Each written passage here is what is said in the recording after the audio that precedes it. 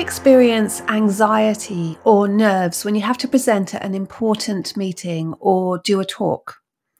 On my Be Bolder course, I asked participants how they'd feel if they were told they need to present to 200 people the next day.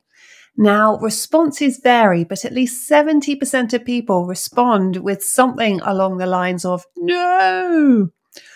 Why is it that public speaking creates such a strong reaction in many of us? And more practically, how do we overcome those nerves to be able to perform at our best? That's what I'm going to be talking about with my guest today, Olivia James, who's a Harley Street performance specialist and therapist. Now, she treats professional confidence issues, public speaking anxiety, and trauma to clients including entrepreneurs, senior leaders, and public figures. And they've gone on to deliver successful keynotes, pitches, TEDx's, and TV appearances. Olivia works with clients on the root causes of performance and confidence issues and believes that the nervous system is key to unlocking peak performance, treating confidence issues, and overcoming unhelpful behaviours. Now, as well as uncovering why we feel so anxious, Olivia and I discuss some specific strategies that you can use ahead of a presentation to go in feeling calm. And we talk about how to deal with going blank or losing your train of thought during a presentation. I've taken some really fantastic tactics from this conversation, and I'm sure you will too. This is the Influence and Impact podcast for women leaders, helping you confidently navigate the ups and downs of leadership and feel less alone on your journey as a leader. My name's Carla Miller. I've been coaching leaders for the past 15 years, and I am your new leadership bestie. And as your bestie, I'm here to remind you of the value you bring to your organization, to help you believe in yourself, and to share practical tools and insights from myself and my brilliant guests that will help you succeed in your career. Now, if speaking in meetings in general is something you struggle with, then do ask your employer to fund you to attend our March Be Bolder course. As well as helping you become more confident generally and turn down the volume on your inner critic, we have an entire workshop dedicated to helping you speak up confidently and get your voice heard in meetings. And you can go to carlamiller.co.uk/Be Bolder, no space between the words, to find out more. Now, let's dive into today's episode and some tips you can use for being a more confident public speaker.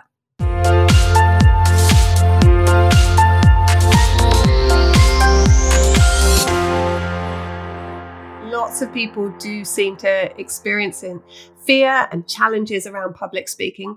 Why do you think that is? Why do you think it seems to be a fear that impacts so many people? The first thing I want to say is there's a myth that people go around saying that people fear it more than death. Public speaking is feared more than death. That's not actually true. It comes from a study that was done, a book of lists in 1973. So it was the first thing that most people thought of. But lots of people thought of creepy crawlies and getting illness and all this kind of stuff. So, but the reason people fear it is because, and you'll see behind me, there's a whole chart of the nervous system. What happens with people with public speaking anxiety, that even the thought of public speaking can provoke a physical anxiety response. I had a client in my office the other day and I said, well, how are you going to feel about doing that presentation in Germany next week? And literally he showed me his palms, even at the thought of it, started to sweat instantly. So the origin story of public speaking anxiety is often a bad experience in the past. So somebody may have there's the nervous system and the psychology learns, a bad thing could happen here. So maybe, I don't know what it was like when you were at school. Do you remember that when you used to have to read a sentence from a book? And you would sit there and you would wait and you'd go, oh God, and you'd think, oh no, I hope I don't have that sentence. You try and work out which one it was and this. And then the idea of making a mistake and maybe people laughing at you or the teacher being mean or nasty to you. So sometimes people can learn it quite early on. Nobody's born with the fear of public speaking. Babies are born with two fears: loud noises and falling. all the other fears are like we learn them later on.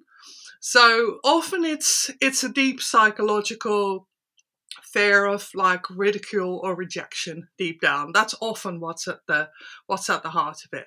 But then rationally understanding that doesn't necessarily stop the response from happening. If my client rationally knows that he's scared of being rejected or like ridiculed, it's not necessarily going to uncouple the thought of him doing a presentation in Germany with the instant body freak out, that instant nervous system reaction of this is dangerous. So that's where the detective work starts, basically. That makes sense. And I guess with public speaking, it's on a scale, isn't it? So you just feel so much more exposed in terms of that vulnerability than you might do one-to-one. And so is there a spectrum from that sort of feeling that many people might get of, oh, this presentation is going to be out of my comfort zone, I'll be relieved when it's over, through to phobia? What does that spectrum look like? Yeah, that's a very good point. So some people, what you and I are doing now, for them would be completely and utterly impossible and terrifying. For some people, the thought of just you and I doing this podcast now, they would like rather like harm their career than do it. So often where the response is so that the person just wants to avoid it. They want to run away, basically. Their whole nervous system is like, I can't do this. I could complete and utter like mental and physical freak out. That's different from somebody going, oh, I've got a few butterflies in my tummy, or I feel my heart's beating a little bit fast. This is like a proper trauma response where like everything else goes out of the window. So any like career ideas that they might have or where they want to go in their career or anything else, that just goes out of the window because the nervous system basically has your brain has three priorities basically. So there's the rational kind of career strategy, all this kind of stuff. Then there's the physical safety, and then there's the survival. And what happens with somebody with a severe phobia is their nervous system goes into a full-on survival response as if they're being physically attacked.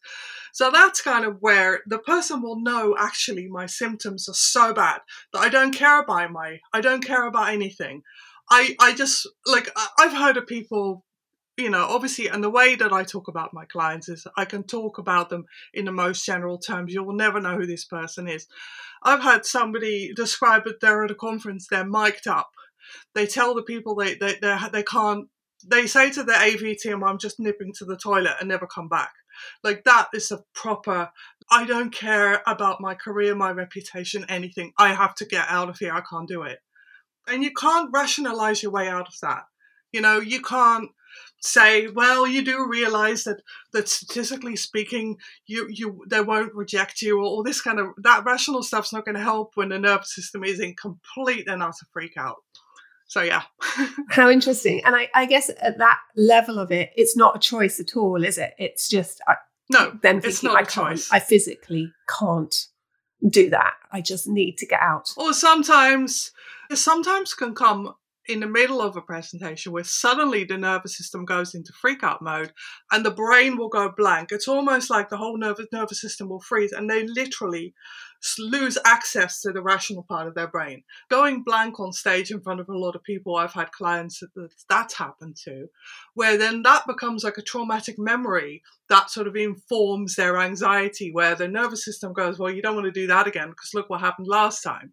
So then that has to be treated, sort of like that nasty traumatic memory has to be treated, as well as try and work out why the nervous system went into like complete freeze mode in that moment as well.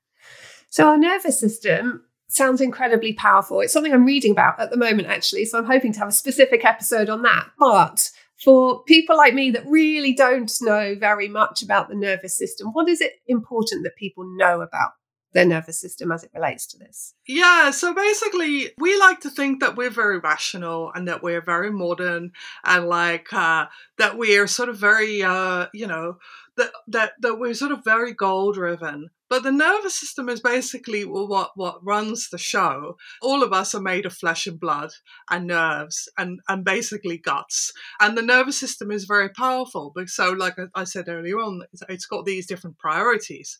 And the oldest part of your nervous system, but basically just wants you to survive. Then the next level, it wants you to be safe. And then the next level is all your career goals and everything else that you might have. And what happens is when your nervous system detects danger, like when it scans the room and it decides, oh, I don't like the way that person looks at me, or when you're driving, you see a car and you think, oh, I don't trust that car. I think they're going to do something dodgy, right? So the nervous system picks up, scans for danger. And when your nervous system scans for danger and it picks up something dangerous, like real or imagined, it will automatically activate. The autonomic nervous system will automatically activate that fight, flight response or the freeze response. So basically, then you're at the mercy of it, because obviously, people talk about getting hijacked by the nervous system. And of course, that's very useful. If you're in physical danger, you want those responses to kick in. And the problem is that when those responses kick in, basically most of the blood will go to like your body in fight flight mode. It'll leave your prefrontal cortex, your rational kind of newest bit of your brain. It'll go to your heart, your arms, your lungs, because you need to either run or punch somebody, right? So then you don't have access to that rational part of the brain as much.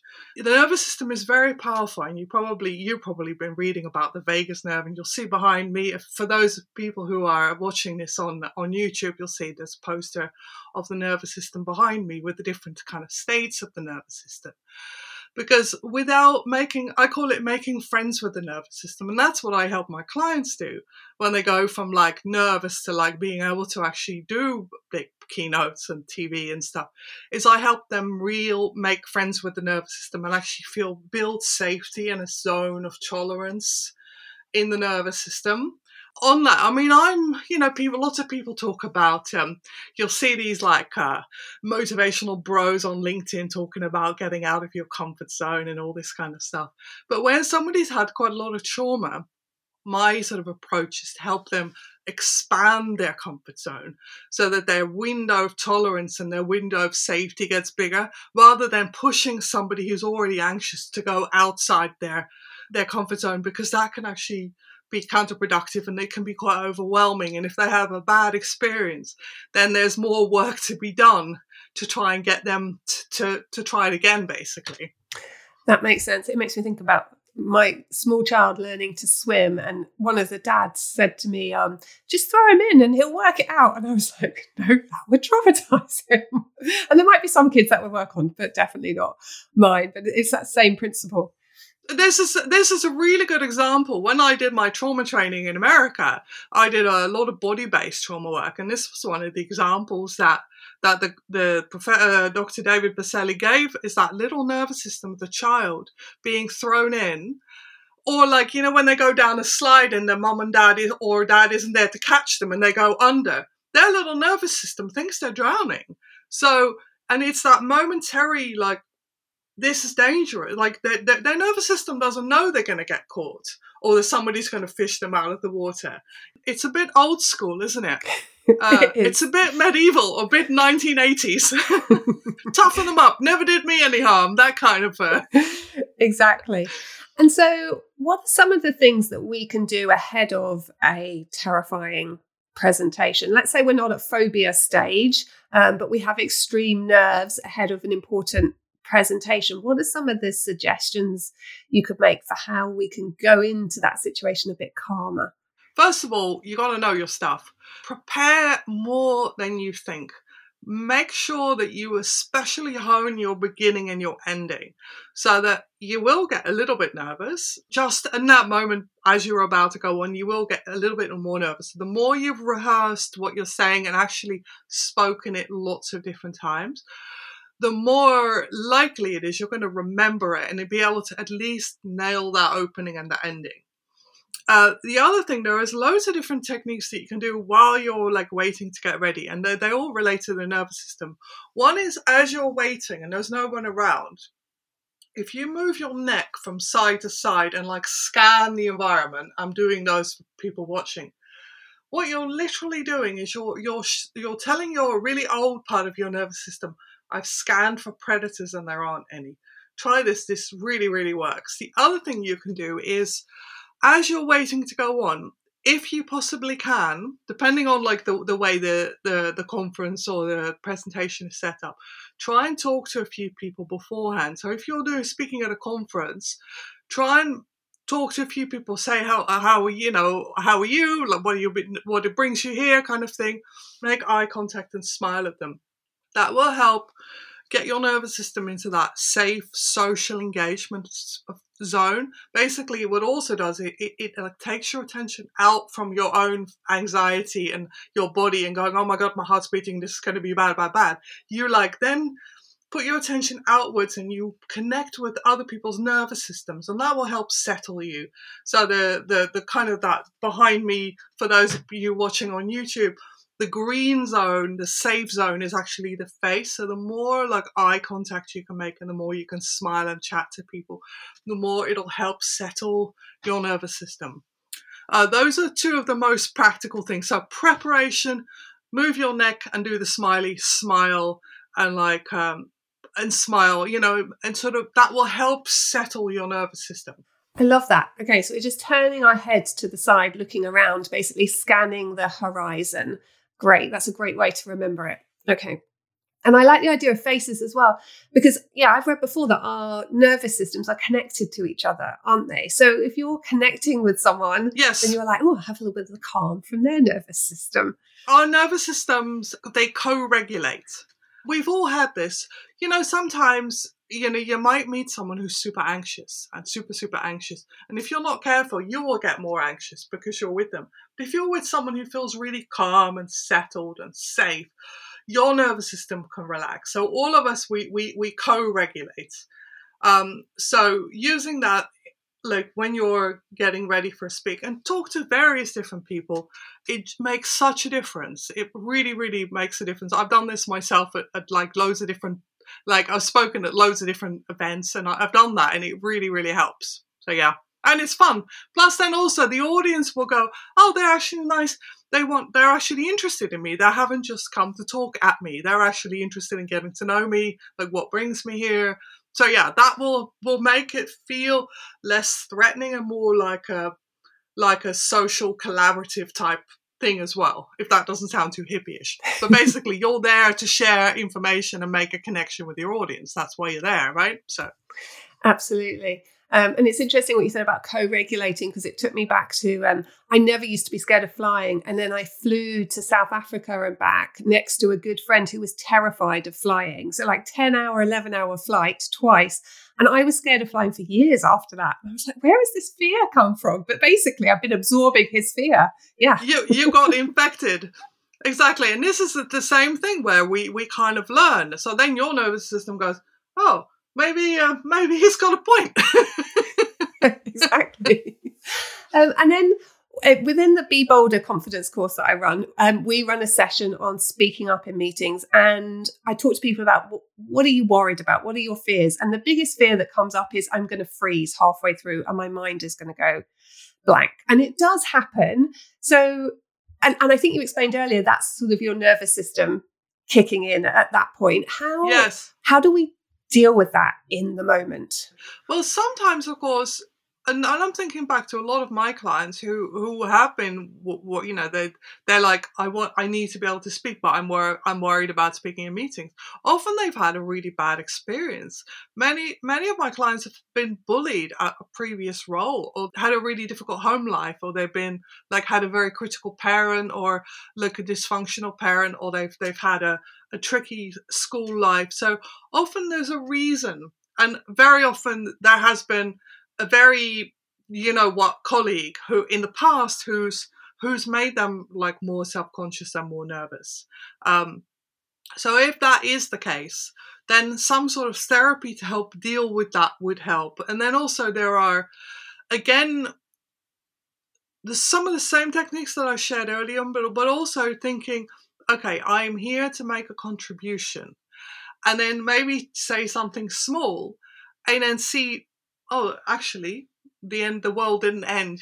Try something small, and also again, try and wherever possible, try and anticipate what might come up in the meeting so you can prepare. The other thing is that sometimes if somebody is an introvert, many of my clients are introverts.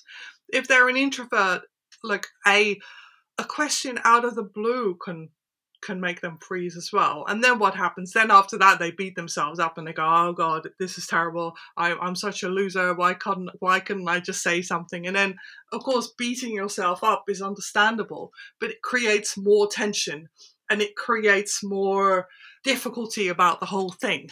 So if it is really bad, then again, try and deal with some of the root causes of where, try and get a little bit of therapy about perhaps your first boss who was a real mean so-and-so.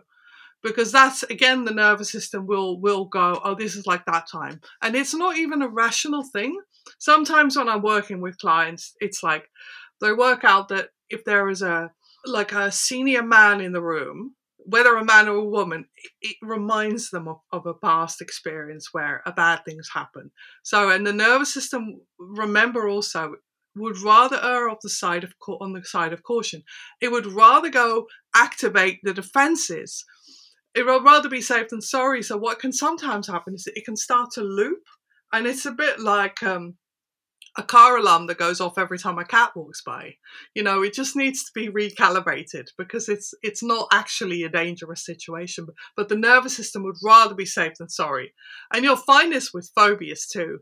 The plane is scary, and then suddenly they don't want to go on a double-decker bus, and suddenly they don't want to go on the tube, and then suddenly it's like, before you know it, a phobia can loop as well. And it's understandable that people avoid it.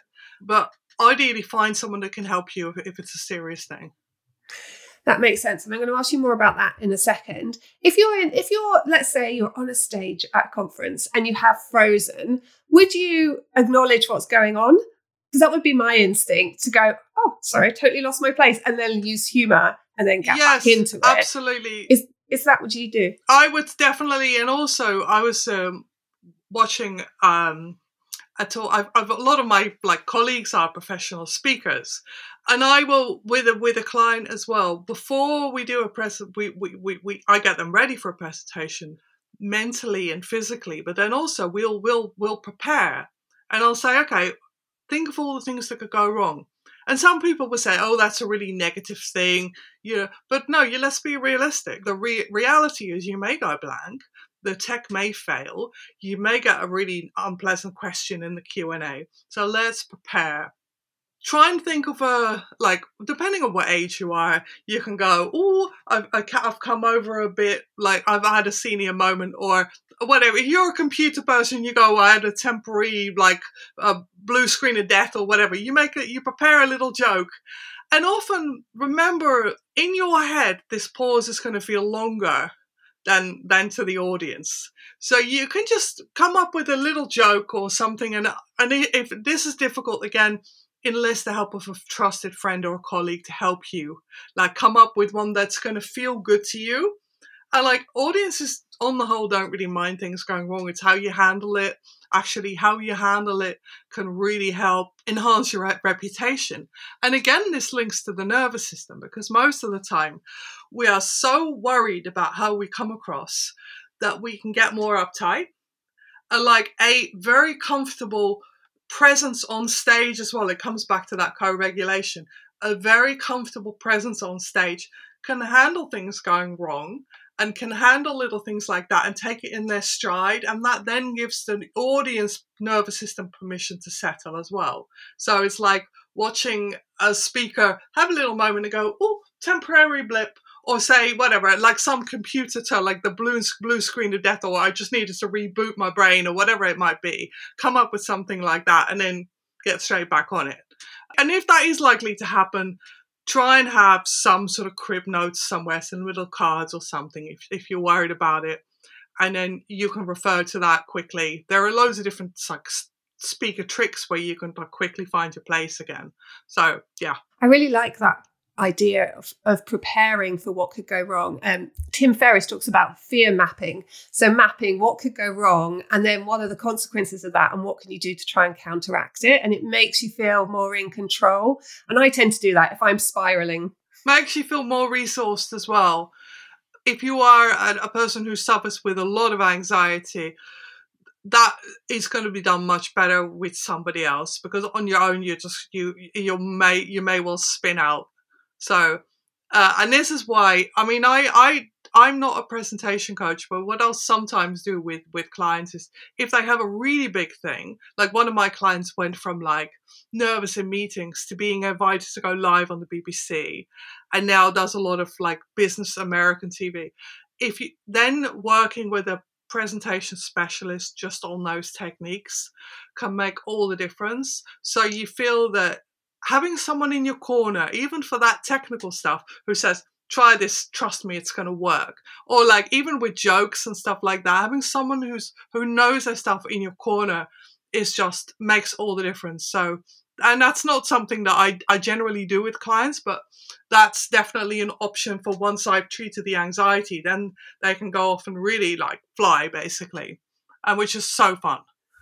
I think if you're operating at a senior level, particularly in a large global company where there is a lot of exposure and presentations, making that investment in yourself on both sides, on the mental side, if that's something you struggle with, and then just on the skills development side, seems to me to be a really good idea. Yeah, that's a very good point. I mean, sometimes I think like people with anxiety, they're almost like children. They have this magical thinking where they think, okay, so Olivia's going to remove my anxiety, make me confident, and then I'll automatically be a good professional speaker. No, it's a skill. You have to learn, like it's a craft, it's a skill. You have to like learn that. It's not like suddenly I'll be able to like ride my unicycle if the fear's gone. Do you know what I mean? You still have to learn how to do it. So yes. Absolutely. And I think for me, when I'm speaking, I try and think about what energy am I bringing, and how do I want the audience to feel? Like I am not naturally a highly energetic, extroverted person, but I can think about, do I want people to feel calm? Do I want them to feel reassured? Do I want them to feel inspired? And really try and feel that and embody that myself, because our energy is infectious. And I always think, even if you fluff up some words, like this podcast is never perfect, but the intention and the energy is there, which means it does land with people. Now, tell us really briefly about how do you work with people in terms of, you've talked about working with this trauma and with their nervous system. Could you just tell us a bit about the couple of techniques that you use? Because I know you're trained in various techniques, just so that they get a sense of what that might look like to work with you on that. What I tend to do is obviously we'll have a session face to face or virtually, and I'll assess the person, try and work out where their triggers are, and then depending on that, I will basically create like a little bespoke recipe for each person using a lot of the different techniques. And on a given day, I do like some sort of meridian like stimulation techniques. You may have seen like tapping techniques. There's a lot of like tapping techniques that I don't approve of at all, that are completely stupid and counterproductive. and that's speaking as somebody who's like trained all over the world in all sorts of different techniques. So a lot of it will be physical and mental techniques. So I do some eye movement stuff for specific traumas. I do some body-based techniques as well. So most of it isn't all going to be just me talking and asking them about, oh, how do you feel about that? And were you bullied at school and all this? Often it feels more like a conversation. But we do some techniques, and like I had a amazing testimonial a while ago from someone who's actually a professional speaker, who's like a really, really high level, very experienced professional speaker. She gave a public testimonial, so I can kind of refer to her a little bit. Ex-BBC, like keynote speaker. And in our work, we just chatted.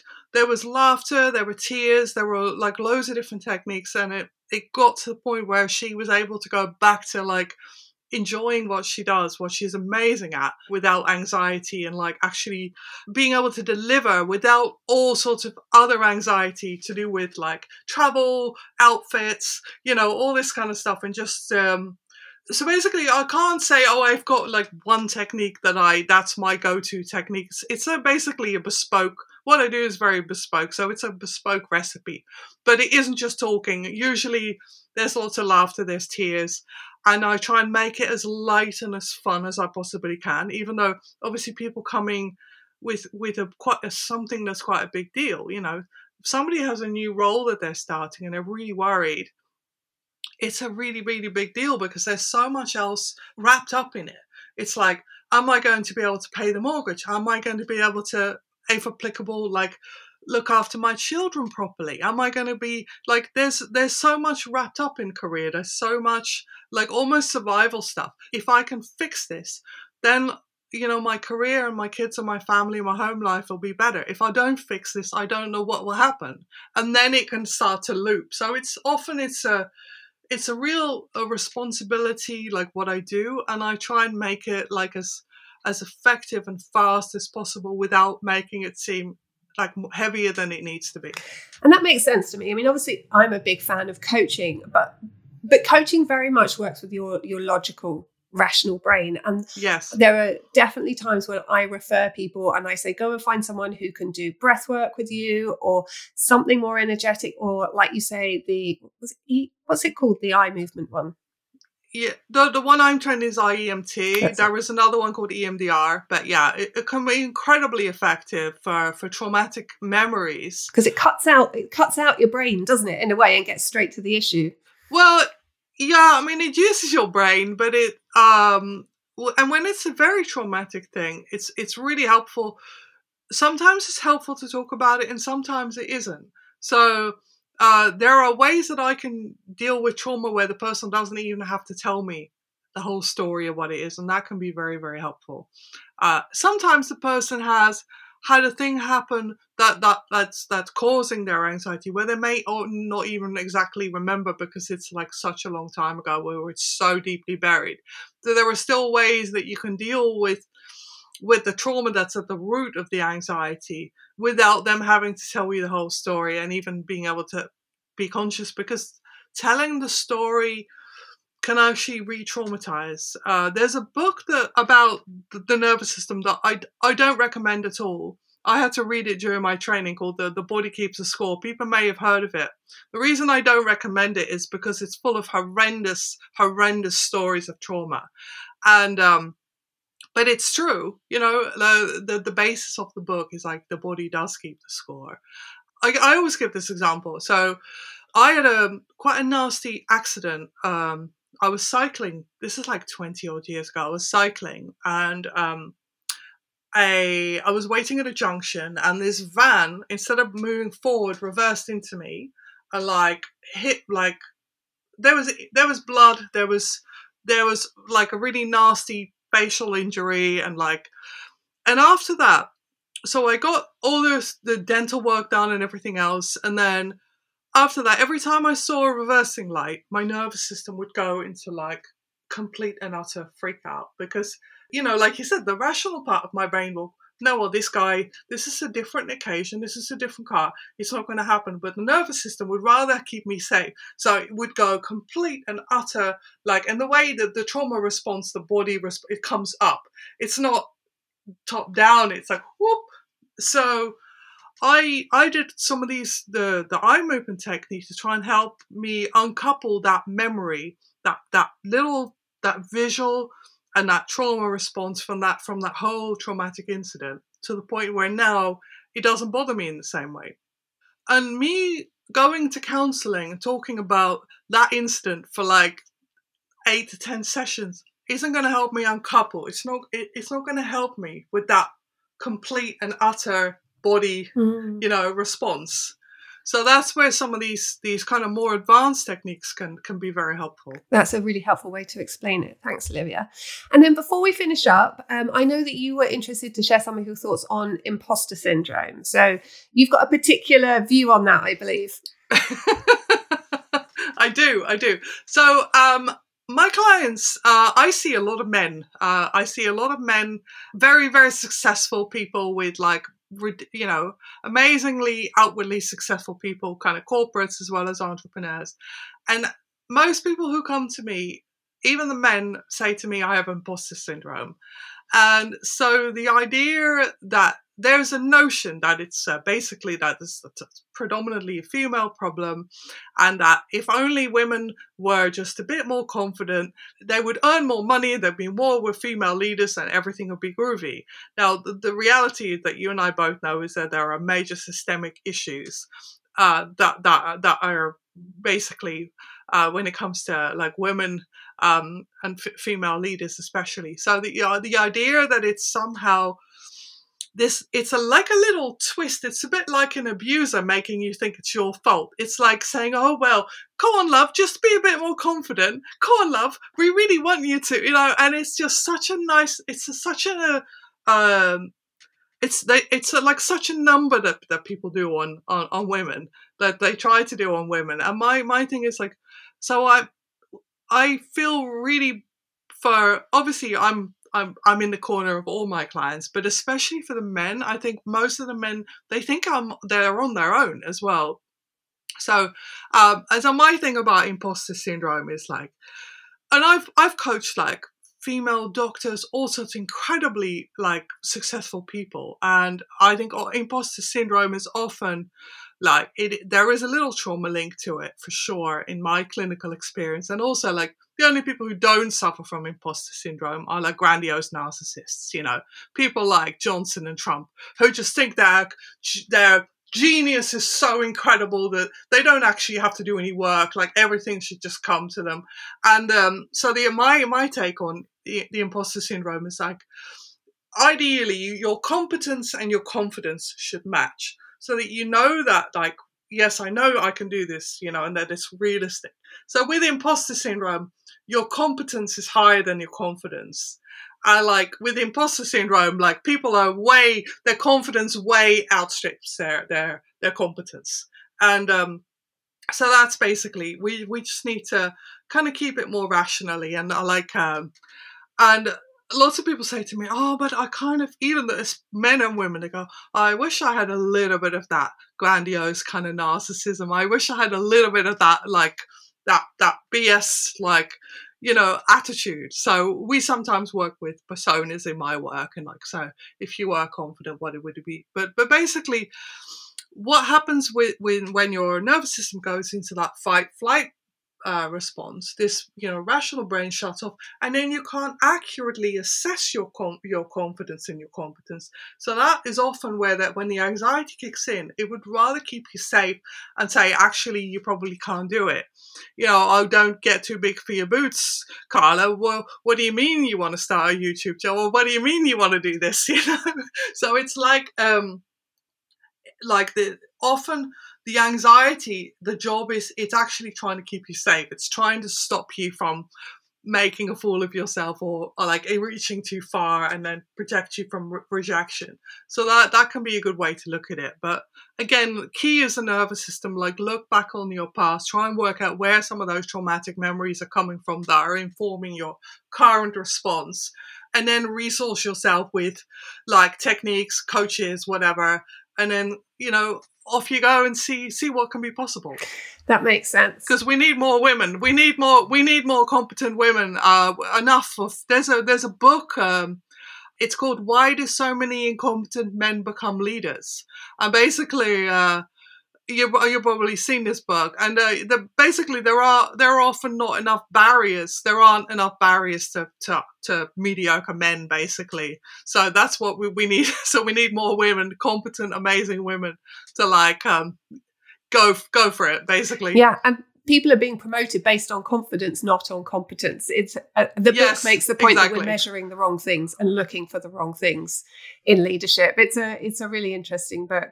I agree, and I think I have a slightly different take on, I mean, I call it imposter feelings because I think it does come and go. But for me, absolutely. I see the confidence. So I do a lot of confidence training, obviously. I see that as sort of recovery from what gender bias and your work experience has done to you, because lots of women go in confident and then 2 years in the workplace and they've become less ambitious and they're no longer thinking of such senior leadership roles. So it's really interesting, isn't it? I think we need both, don't we? We need that systemic change. And we need women to recognise how good they actually are because they've had it knocked out of them. Exactly. I agree. It's been wonderful talking to you about public speaking. I know that there will be some people going, I need to talk to Olivia. Where's the best place for people to find you or find out more about you? Yeah. So my biggest social platform is LinkedIn. So please connect with me on LinkedIn. Love to hear from you. My website's harleystreetcoach.com. And I think I've also sent you a link if somebody wants to book like a 20-minute call with me to talk about anything that they can. And if they do book a call like that, I don't even know how to do a hard sell. So fear not. If you book one of those calls, I'm not going to try and like do mind tricks on you to try and manipulate you into having coaching. I know some people do that. The coaching world there's a lot of bad stuff in the coaching world, but just fear not. Rest assured, if you want to have a chat with me, please feel free to book a chat and in complete confidence. Brilliant. Thanks, Olivia. And I know I've sent a couple of people your way, knowing that that's the kind of help that they need. So thank you for sharing your insight and your techniques. I, for one, am definitely interested in learning more about my nervous system because it can either be on my side or it could be sabotaging me and what I want to achieve. Thanks for being on the show. Thank you. I hope you enjoyed that conversation with Olivia. If you're not already following the podcast in Apple or Spotify or wherever you listen, be sure to set it to follow. There's a little cross in the top right-hand corner of the app so that you don't miss future episodes. If you'd like to talk to me about one-to-one coaching or the upcoming Be Bolder Confidence course or Influence and Impact Women's Leadership Program, feel free to head over to my website and book a call or connect with me on LinkedIn and send a message there.